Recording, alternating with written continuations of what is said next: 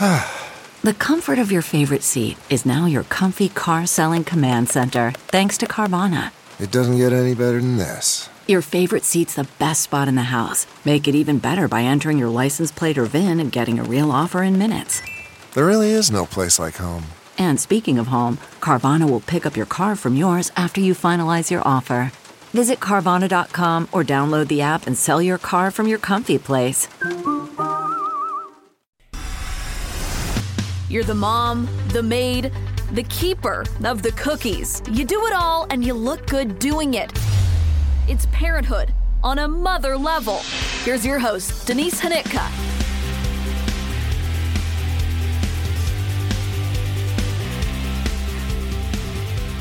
Hello, everyone. You are listening to a brand new episode of On a Mother Level. I'm your host, Denise Hanitka, and this is episode 111. And we are once again back on track talking all things women's health. And my guest today is Megan Gross. She is a mom of 3, a certified nurse midwife, and she is talking about ways to be kinder to yourself in your health and her goals as a certified nurse midwife in helping you get better health care. She believes that you as a woman are worth more than a 15-minute appointment. And so she specializes in things like hormone balancing and fertility health. We talk a little libido action. She talks about her own experience with prenatal depression and how that actually helped her name her 3rd child. It's a very cool story. So we kind of cover all sorts of broad topics. There's something in here for everyone. So please welcome my guest, Megan. So Megan, here's where I want to begin. You are the mom of 3, and your kids are Oliver, Owen, and Onyx. Yeah. And I feel like there's got to be stories with those names because they're fantastic. Thank you. Yes. So my son, we named like the day that we got the positive pregnancy test, we had the names picked out. And we just both really liked the name Oliver, but also my father-in-law and grandfather-in-law owned a farm equipment dealership that sold Oliver tractors. So that was like a little happy nod to that. Yeah. And then when I was pregnant with Owen, she's a girl, we had trouble agreeing on girls' names. And my husband had really terrible suggestions and he didn't like my suggestions. And then I was like, you know what? We love the name Owen, but it's not like high enough on the list of boy names that start with an O that we would use it for a boy unless we had like 7 boys. And like, that wasn't going to happen. So I was like, I feel like we could use Owen for a girl and it would be really cute. That's how she got her name. And then my son was 3 at the time when I was pregnant with her. And he said, baby sister Owen. And I was like, oh my gosh, my heart just shattered. I was like, that's it. That's her name. And I think it's a good little fit for her. And then Onyx, that's a big, long story because I had terrible prenatal depression with her. She was a surprise. And so I was like trying to work on my career and then also coming to terms with the idea of being pregnant, and then hormones are crazy. So I was struggling a lot with just accepting that. And then when we found out she was a girl, I was originally going to name her Lola, but then the name meaning of Lola was like sorrow. And that just hit too close to home with the prenatal depression. And I was like, nope, I can't do that to her. So then I was sitting with my sister-in-law and we were just reading through lists of O names. We got through all the girls and I was like, some of those, like, I don't want her to be like an opera singer name because like Ophelia just sounded like an opera singer to me. And then I was just reading down the list of all the boy O names because at this point we kind of wanted to know already having Oliver and Owen. And I breezed past Onyx and my sister-in-law was like, wait, no, go back. I think I like Onyx. And I was like, I don't think I'm cool enough to name my baby Onyx.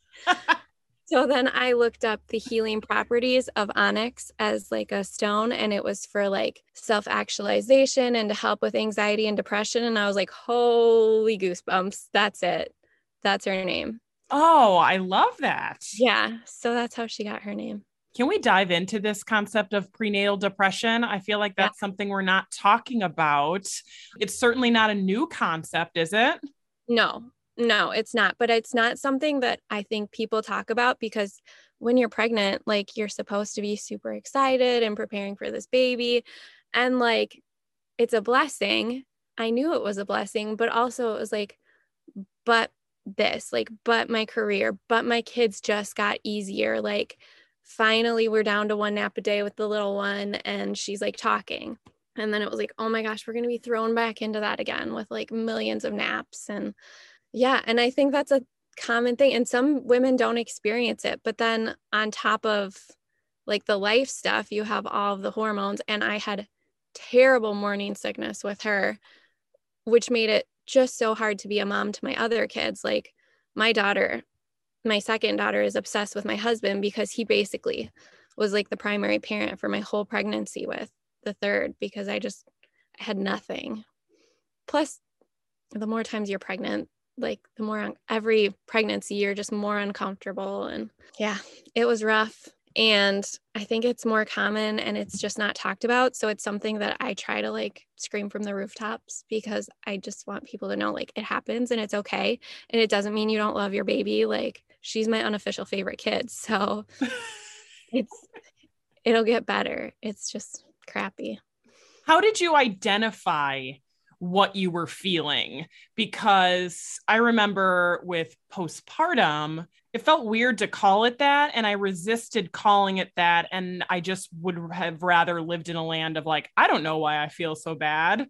Did you go through that?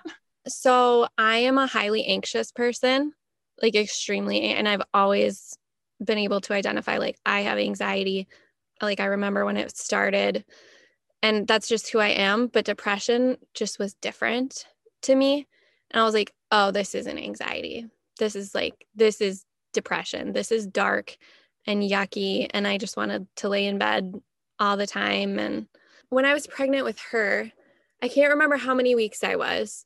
I like went to the midwife and I was like, I have prenatal depression. I need something. So we agreed on Zoloft because that's like the safest SSRI when you're pregnant. So I took one pill, a half a pill, and I felt like a steaming pile of garbage. So I was like, yep, that's worse. That's like worse than morning sickness. I just felt awful. And they're like, if you can power through 2 weeks. And I was like, no, I cannot do that for 2 weeks. So I was like, I'm going to have to figure something else out. So what I ended up doing was, at the time I was renting office space out of an integrative clinic, and they had these amazing like injections and IVs. So I would get vitamin B complex injections, and that helped my mood a lot. How did you decide to go that route? Like what is it about vitamin B? And is this something that like more women need to explore for themselves if they're feeling this way? Any vitamin or mineral deficiencies can affect our moods.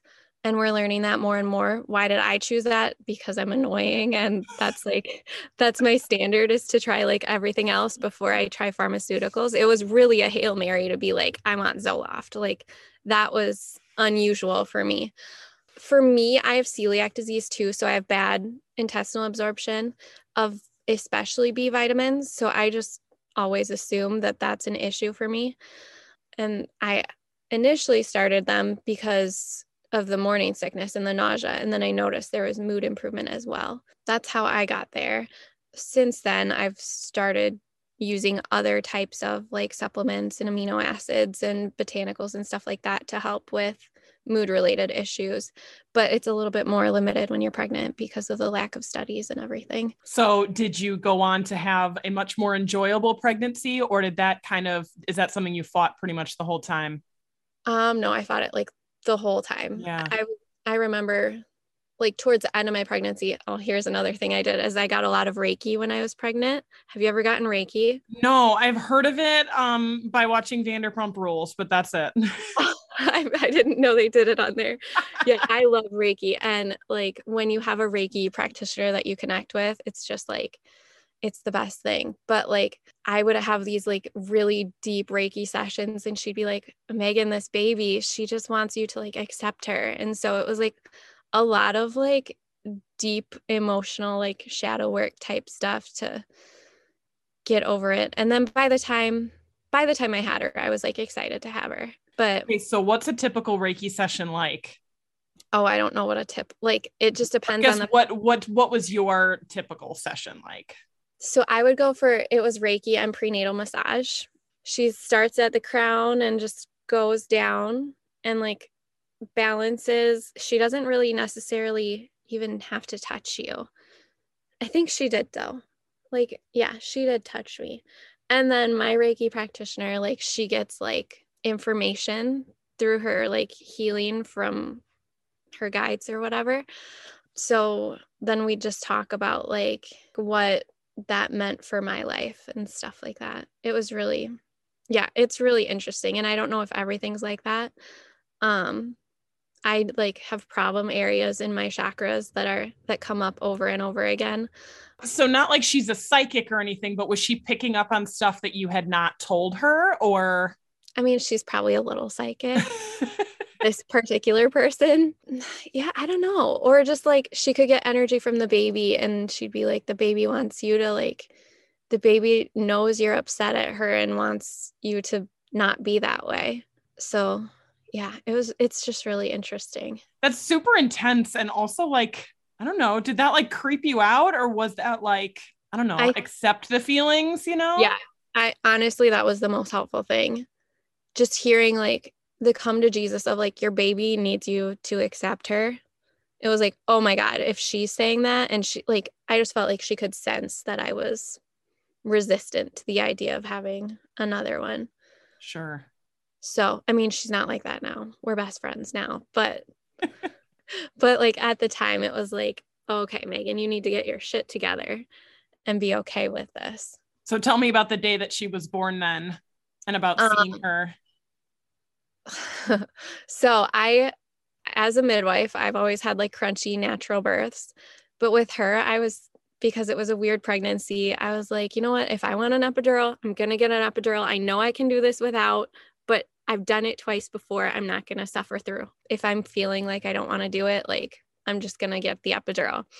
So I chose to get induced for childcare reasons because I had her in November. All of her backup childcare had sick kids. It was just like a flaming dumpster fire disaster. And I was like, you know what? I need to just get this over with because my anxiety cannot handle this anymore. So I got induced. I went in the morning. I was like maybe 1 centimeter. I don't even think I was 2. So they started me on Pitocin. They're like, we can break your water when you're ready. And I was like, that's going to suck. I know it's going to suck once you break my water. So we're going to hold off.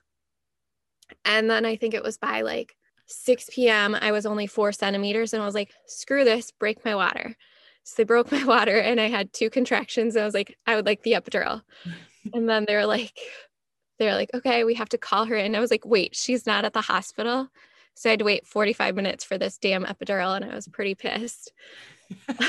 When she got there, I got the epidural.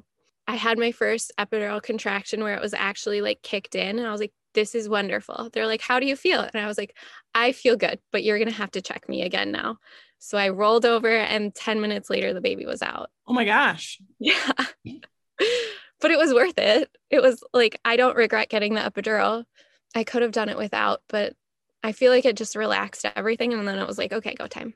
I think it's a good message as someone who attends births and attends home births that you can make whatever choice you want for yourself, even if it's not a choice you would have made last pregnancy. Right. And it doesn't make you less of a badass if you get pain medication.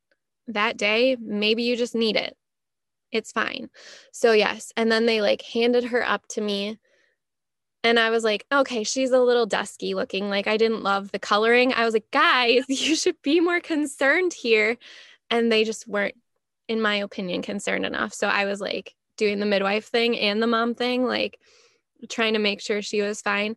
But she was. And then she cried like, you know, they're supposed to. And then she did the most epic pout I've ever seen. And I was like, oh my gosh, this is what it's going to be like with this one. And she's such a character. She's so funny.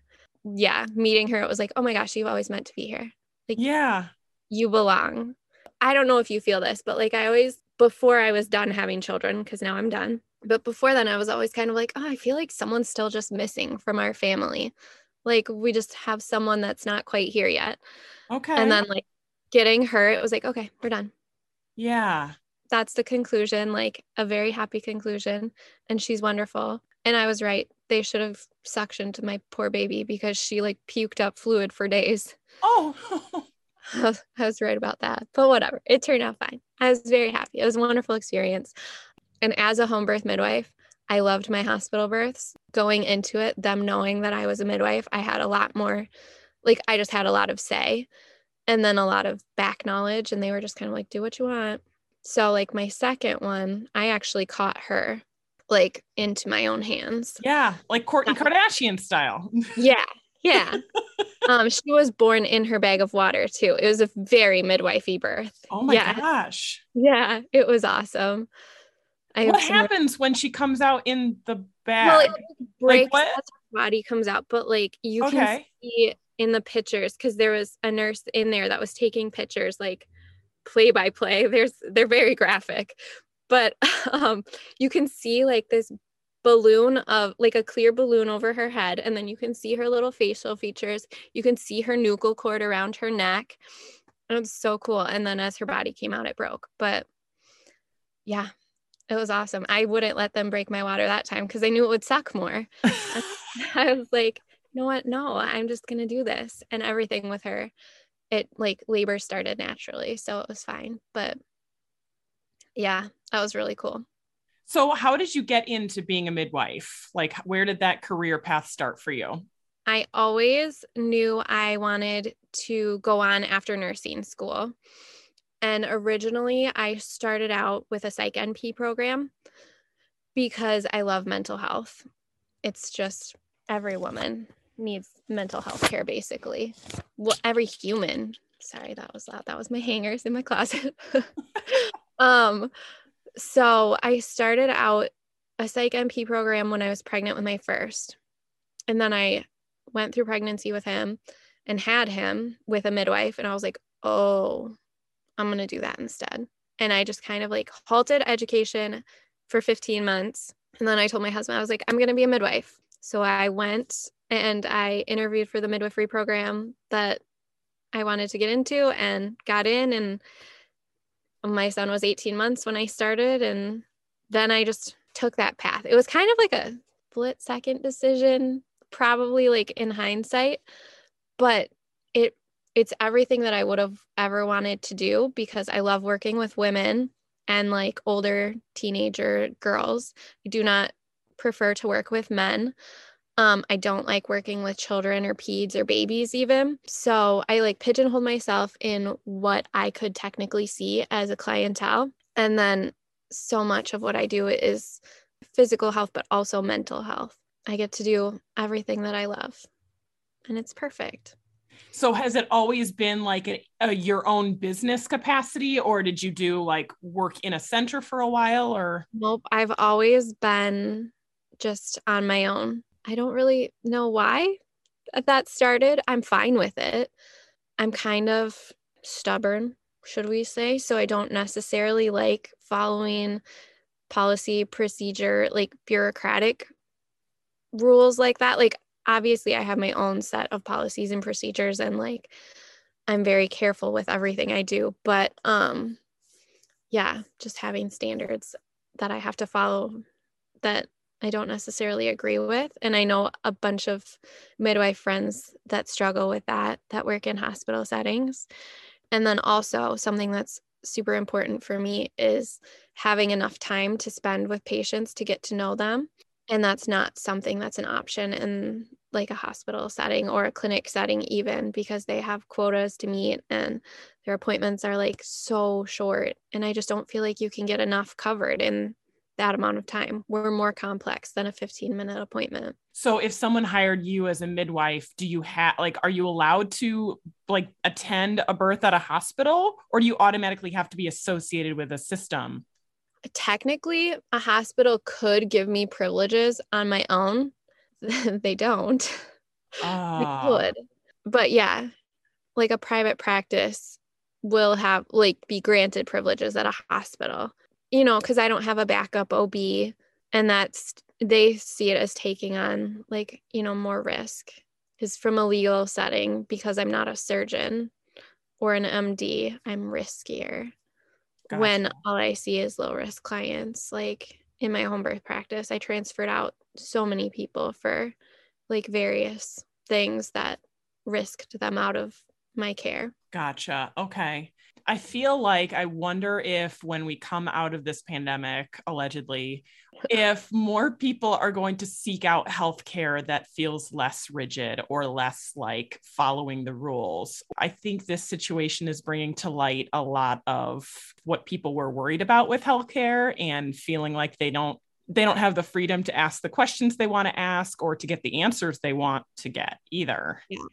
Like, I think people are opening their eyes and seeing like, wow, this is really one size fits all, and that's not going to work for me. I've already seen such a change in the type of people that come to see me, and it's been so interesting, just like socioeconomic and like political backgrounds. It's been very interesting. And my husband has discussed that too. He's like, I would have thought that it would have been like these types of people that would seek you out, but it's actually more so these types of people. And I'm like, yeah, and I don't know if it's always been that way or if it's just because of like the political climate. Like, I'm pretty non-judgmental and I'll take people from all walks of life, but I don't bill to insurance. So that can stop some people, especially people who are used to just like, oh, my insurance covers that, so I'll just go see someone else.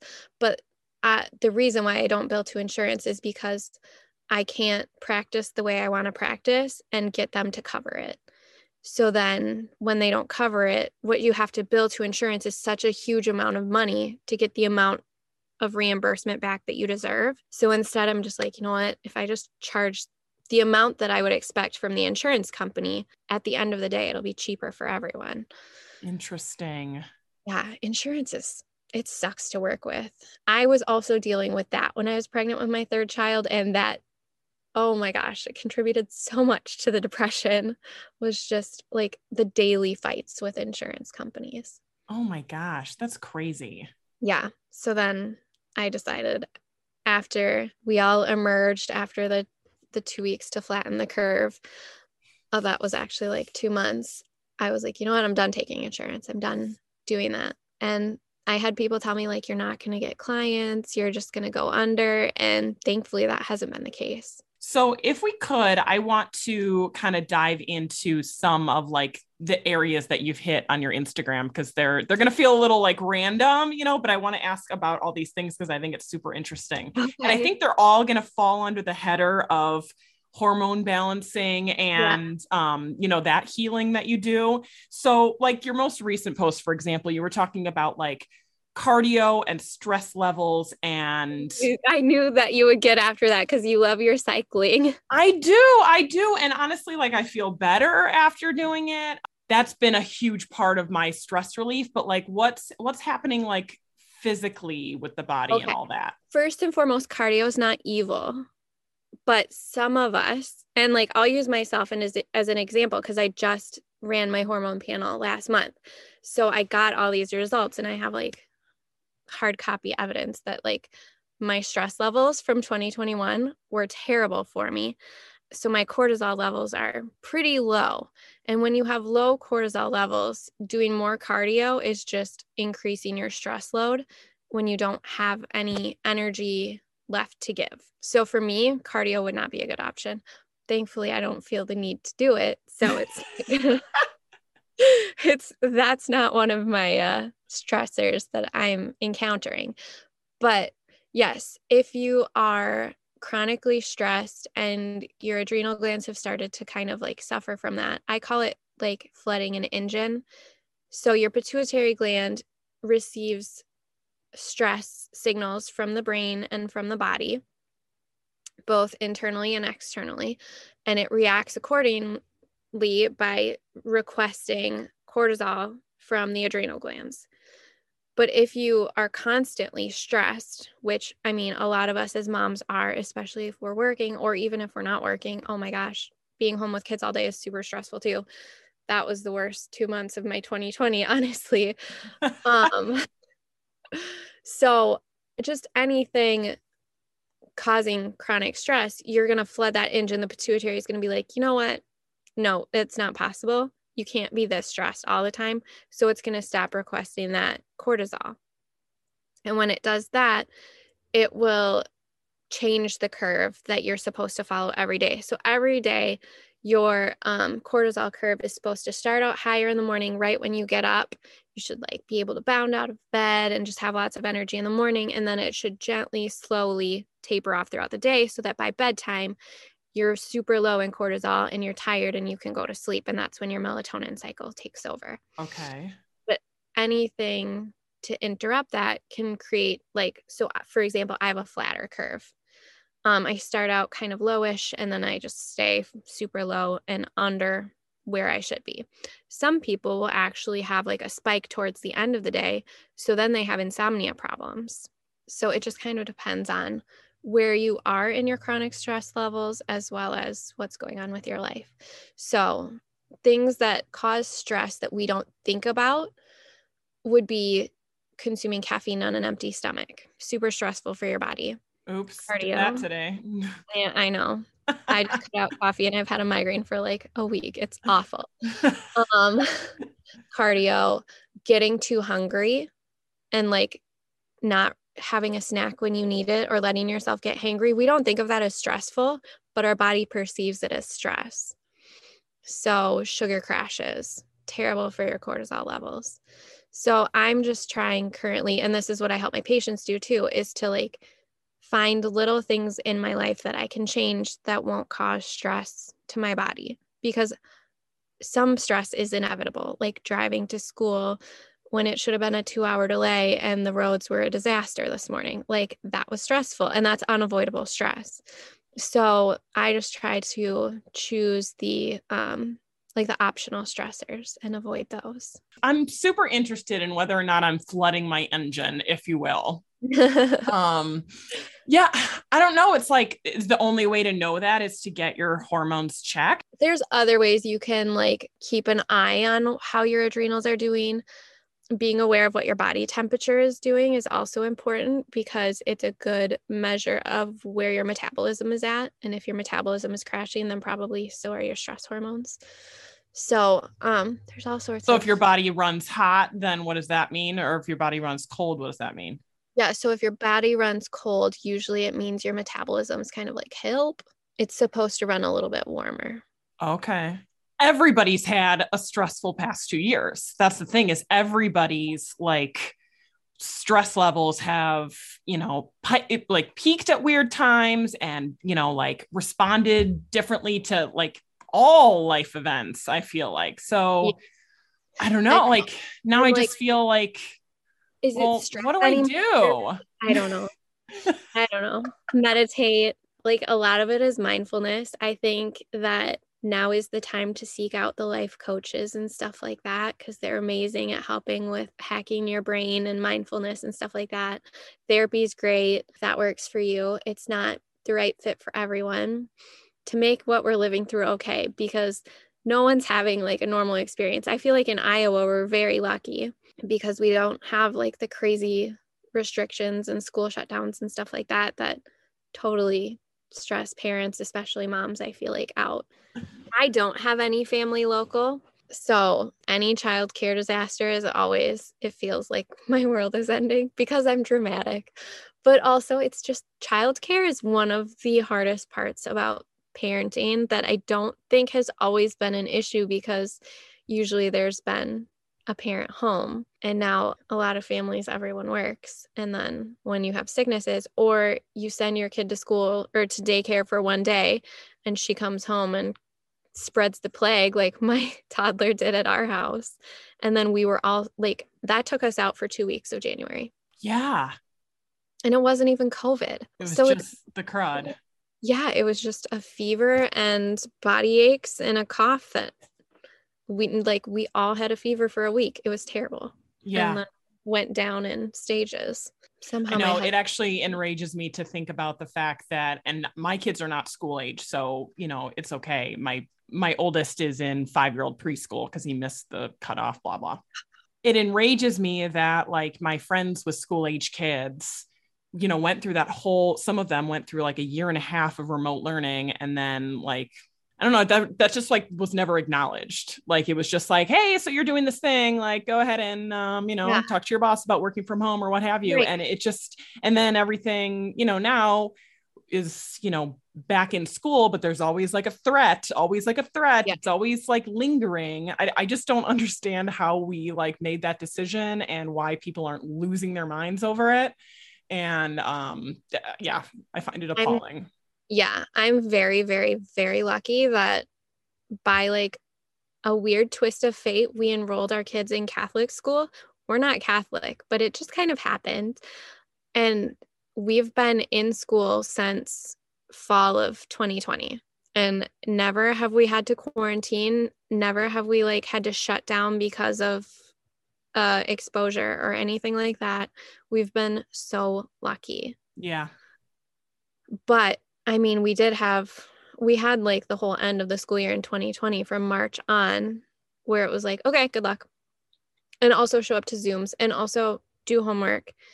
And also like, while you have like a newborn baby and a 2.5-year-old who was a hellion at the time, like one time during a Zoom, I was paying attention to the baby and the big kid on Zoom, and then the middle child painted the wall blue. And I was like, oh my God. Like and that's just my house. And I only had one kid who had like 2 Zooms a week or whatever. But like, what about at the other houses where like all 3 kids would have been in school? I cannot imagine. And like our Wi-Fi didn't work for shit. No one's Wi-Fi worked. Right. Because everyone was trying to use it. Oh my gosh. Yeah. It's a disaster. I don't know how people in California and New York are doing it, like still stuck at home. And like, what about small business owners? If that was the case, I wouldn't be doing what I'm doing. Yeah. Or Yeah. I'd be seeing patients at like 7 p.m. every night.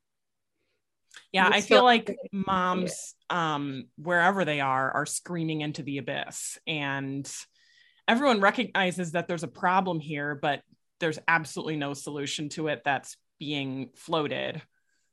I'm honestly more afraid of like the repercussions of all of this than the actual disease, what we're doing to our society and to our children, and like the social aspects of being remote or like not having the facial cues of seeing each other's faces when you have masks on your face all day. Like, it's a lot. We've been super lucky with the private school thing. Like I said, my kids don't have to wear masks at school, and I don't make them because I want them to like I'd rather them breathe in potential germs than rebreathe their own CO2 all day long. Right. Okay. But the answer to that is, well, you're being really selfish. Everyone hates everyone else for something. Like I said, I'm like, I'm non-judgmental. Like, if you want to wear a mask, whatever. I'm not going to though. And I'm not going to make my kids. And I'm not like an anti-masker. I'm not an anti-anything. That's where our personal limits are. And I also think moms are afraid to be the one to say they're not afraid, Yeah. Yeah. Because I feel like we are supposed to be vulnerable in our, like, just as like a feminine as a whole. We're the more like historically the vulnerable ones. But I feel like that's one thing that's going to come out of this is like, I think the moms are going to fix the problem at the end of the day, because what else are we going to do? We always low-key fix the problems, but it's just going to be a bigger deal this time. And I think we're going to be the ones that like get it organized and sorted, and like we'll come out and we'll be like, see, wasn't that bad? Just like we always have been. We're going to have to do something at some point, because we can't all be sitting at home with our kids on their computers. No. Okay, let's dive back into your Instagram. I feel like this is extremely, extremely common, and women don't know what's wrong with them. Libido. Oh, yeah. Like, there's probably a whole umbrella of issues that fall under this category, but but what's the most important one to hone in on when it comes to like wanting to feel connected to our partners? This is such a tricky question, because it's like, I mean, I have the answer at the tip of my tongue. It's your partner has to be there for you too. But that's not the same for you as it is for me. it just kind of depends. And like the stage of life you're at too. Like, do you have a newborn and like you're breastfeeding in the night and then you're like doing all of the things and also you're working and then you have little kids too that you're also taking care of. And then at the end of the day, your husband's like, hey, you're like, oh my gosh, I have just carved every part of me out of myself and given it to everyone else. And now you're asking for something when I'm an empty shell. Like, I think that's a huge thing for some women. I think we all want it to be like, oh, it's this hormone. And so we'll just supplement with this or give you this prescription and then it'll be fixed. And maybe for men, it's more that way. But for women, it's so much more complex than just being a hormonal imbalance. And certainly hormones play a part in our libidos. Like having low testosterone in women can totally kill your sex drive. But supplementing or adding testosterone in doesn't necessarily fix it because it has to be in a happy relationship with your estrogen as well. And then on top of that, your stress can't be getting in the way of everything. And then also like physically, you have to feel good. Mentally, you have to feel good. Emotionally, you have to be supported. Like it's so complex. The best book ever for understanding the female sexual drive is Come As You Are by Emily Nagoski. Have you heard of that one? No. Oh my gosh. So it starts off a little shocking. I'm not going to lie. I started off and I was like, whoa, she went there. But it is so comprehensive at describing, like, first of all, saying that there's nothing abnormal. That's my favorite part is like, whatever you're feeling, it's normal because it's such a great spectrum. Like, it's not just you feel like you want to have sex like around your period or also when you're ovulating and then maybe you're less interested, but you still wanted it. Like it's so much more complex than that. And she kind of goes into that. You can be like a physical responder and not a mental responder, or you can be more like mentally stimulated and less physically stimulated. So it's interesting. Yeah. She's done like so much research on the female sexual response that I just always defer to her book because it's so good. Yeah, that's fascinating. Yeah. I'm a woman who has had a doctor many years ago before tell me, well, you just have to do it. Okay, like, I hate that. You know what I mean? Like, and I know I'm not the only one who's been told that. And it was by a woman too. The female doctor was like, well, too bad. You just got to do it. You have to do it. No, you don't just have to do it. Because that is actually more damaging, in my opinion, because then you'll come to kind of feel like the ick about it, like, and dread it. No, just do it if you want to do it. Don't do it because you feel like you should. But that's so many women just are like, well, I feel like I should. I was at a mom's group many years ago. It came up. It was kind of like one of those religious moms groups. And it was like, well, you should be having sex with your husband. And I was like, hold up. I was like, we are not having sex with our husbands if we're not in the mood to have sex because that is abusive. Like that's non-consensual sex. Like we're not doing that. And then like all the moms kind of like turned on me and one was like, maybe you should talk to someone. I was like, I'm not the one with the problem here, lady.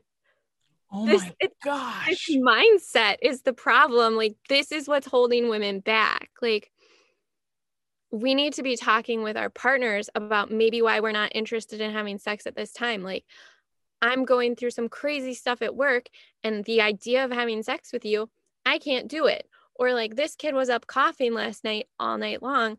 I don't have anything in me today to give to you. Like communication is way more important than just being like, well, I'm going to be a good wife and have sex with you because it's been 3 days and I shouldn't let you go more than 3 days without having sex. Did you ever go back to that mom's group? No. Oh my gosh. That was where we parted ways. Wow. Well, good for you for speaking up. I can't ever not speak up. That's kind of my problem. Sometimes it gets me in trouble. Sometimes I get ostracized from the mom group, but I don't regret that one. Yeah, I feel like that was not a loss in your life. No. It really wasn't. But honestly, though, I've had the conversation with friends before who have been like, well, I'm going to the doctor. It's, my 6-week postpartum visit. So I know he knows I'm going to the doctor today to get cleared. Yeah. So I better just get this over with. I've had that conversation before with friends who've said that to me. And I'm like, God, that sucks that we treat ourselves like that. I literally tell all of my postpartum clients, I'm like, so technically speaking, everything is healed. It is safe for you to have sex again, because like, why do we avoid sex for 6 weeks? It's because we have an open wound in our uterus that started out the size of a dinner plate and it's shrinking and shrinking. And so that's why we avoid swimming and we avoid sex, because we don't want to introduce bacteria into that wound to cause a terrible infection. But also perhaps we've had a tear and that needs to heal too and become approximated. And then there's like a lot of shifting and muscular changes that need to happen as well, because we just either have an incision from a cesarean or we've pushed out a gigantic baby and it's had to stretch, and that's pretty uncomfortable. Just because you technically can have sex, if you feel like you need a letter from your doctor saying that you can't have it until X amount of weeks, I will give that to you. Wow. Because it's more of a mental thing, because the first time you have sex after having a baby is terrifying. The first time you poop after having a baby is terrifying. Like a lot of first time things are terrifying after having a baby. And I've heard from multiple midwives that on average it takes 7 sexual encounters postpartum to make it feel normal again. Okay. Which is a lot. That's a lot of times, especially if you have like 1 or 2 bad experiences, you're going to be a little Sure. shocked. So, and I think talking to your partner about that too is huge. But expectations are a thing in our society. Yeah. Yeah. Unfortunately, they are. And like I said, sometimes it's not even the man saying it. It's our own internal voice. Oh, yeah. Our own expectations of ourselves. We're our own worst enemies. Oh, yeah, for sure. This one's kind of a random one. Pregnancy tests and ovulation kits, brand names are this is my a waste favorite of money. One. Yes. Okay. As the one who bought all the first response, super splashy colored fancy boxes, what did I do wrong? You should never pee on anything that costs more than $1. Okay. You just never, ever should. Because they're all the same. Like if you take apart your first response, early response, and probably not everyone does this, but I'm annoying. So I peeled it apart. It's literally the same strip that's on like the dollar strip test. It's the same strip that's in the Wondofos. And like, honestly, those dollar strip tests, those are the best ones. They catch it so early. Like I found out I was pregnant with my second 4 days before my period was due on a dollar strip test. Yes. So that's pretty intense. Whereas like the error-proof test, the EPT, that has a lower threshold, or higher threshold, I should say, for HCG, because it's error-proof. So they don't want to accidentally give you a false negative. So those won't even show up until like a couple days after your period is due. Oh, okay. So if you're super, in your 2-week wait, you're trying to get pregnant and you start testing too early. Everyone does it. Get the cheap tests, because you're going to need to test again tomorrow and then the next day, because I know you start at day 8, which almost no one comes up positive on day 8 because you've just like potentially implanted on day, like between days 6 to 9. So it's possible that you haven't even had your little embryo implant yet. Sure. Okay. So yeah, never pee. And like the ovulation test kits, you can just get the cheap ones on Amazon. Same thing. It's the same strip within all those little plastic canisters. Oh my gosh. And those cost like $40. Like the ones I bought were like literally $40. Did you get the fancy ones with the handle that's like, well, obviously, yeah. Yeah. Yeah. Get like a thing of Dixie cups and get like the Wondofo ones on Amazon are my favorite, because you can get like 25 for $15 or something. Dang. Okay. Well, lesson learned. Yes. If you can leave this earth and save women money on pregnancy tests, like I'll have done my job. I just think that kind of how we talked about with like we're our own worst critic, but we also can be our own heroes. And like, we can do that like in being moms, but also like in taking care of ourselves. Like, we don't have to continue to slog through every day, relying on coffee and feeling like crap and like all the time. We don't have to be that. That doesn't have to be our normal. For you, it's different than me, than the next lady. Like, we each have our own crap going on, but like, we can all heal ourselves. And I think that's kind of my goal, is to teach women how to heal themselves. How can people find you on Instagram? Because I find your Instagram stories to be hilarious and other people need to experience them. Oh my gosh. Like, you're the second person that's told me that in a week. And I'm like, really? Because I just feel like I'm a mess on Instagram. But so I'm at Megan Gross CNM. And then my website is megangrosscnm.com. It's significantly less fun than my Instagram. I'm trying to figure out TikTok, but I feel just a little too old for it. Yeah, it feels a little out of my purview. Yeah, TikTok is hard. Gen Z really figured that stuff out really well. Like, who hasn't tried a TikTok dance just for fun? Mm-hmm. And I'm a mess. Yeah, it's just not my skill.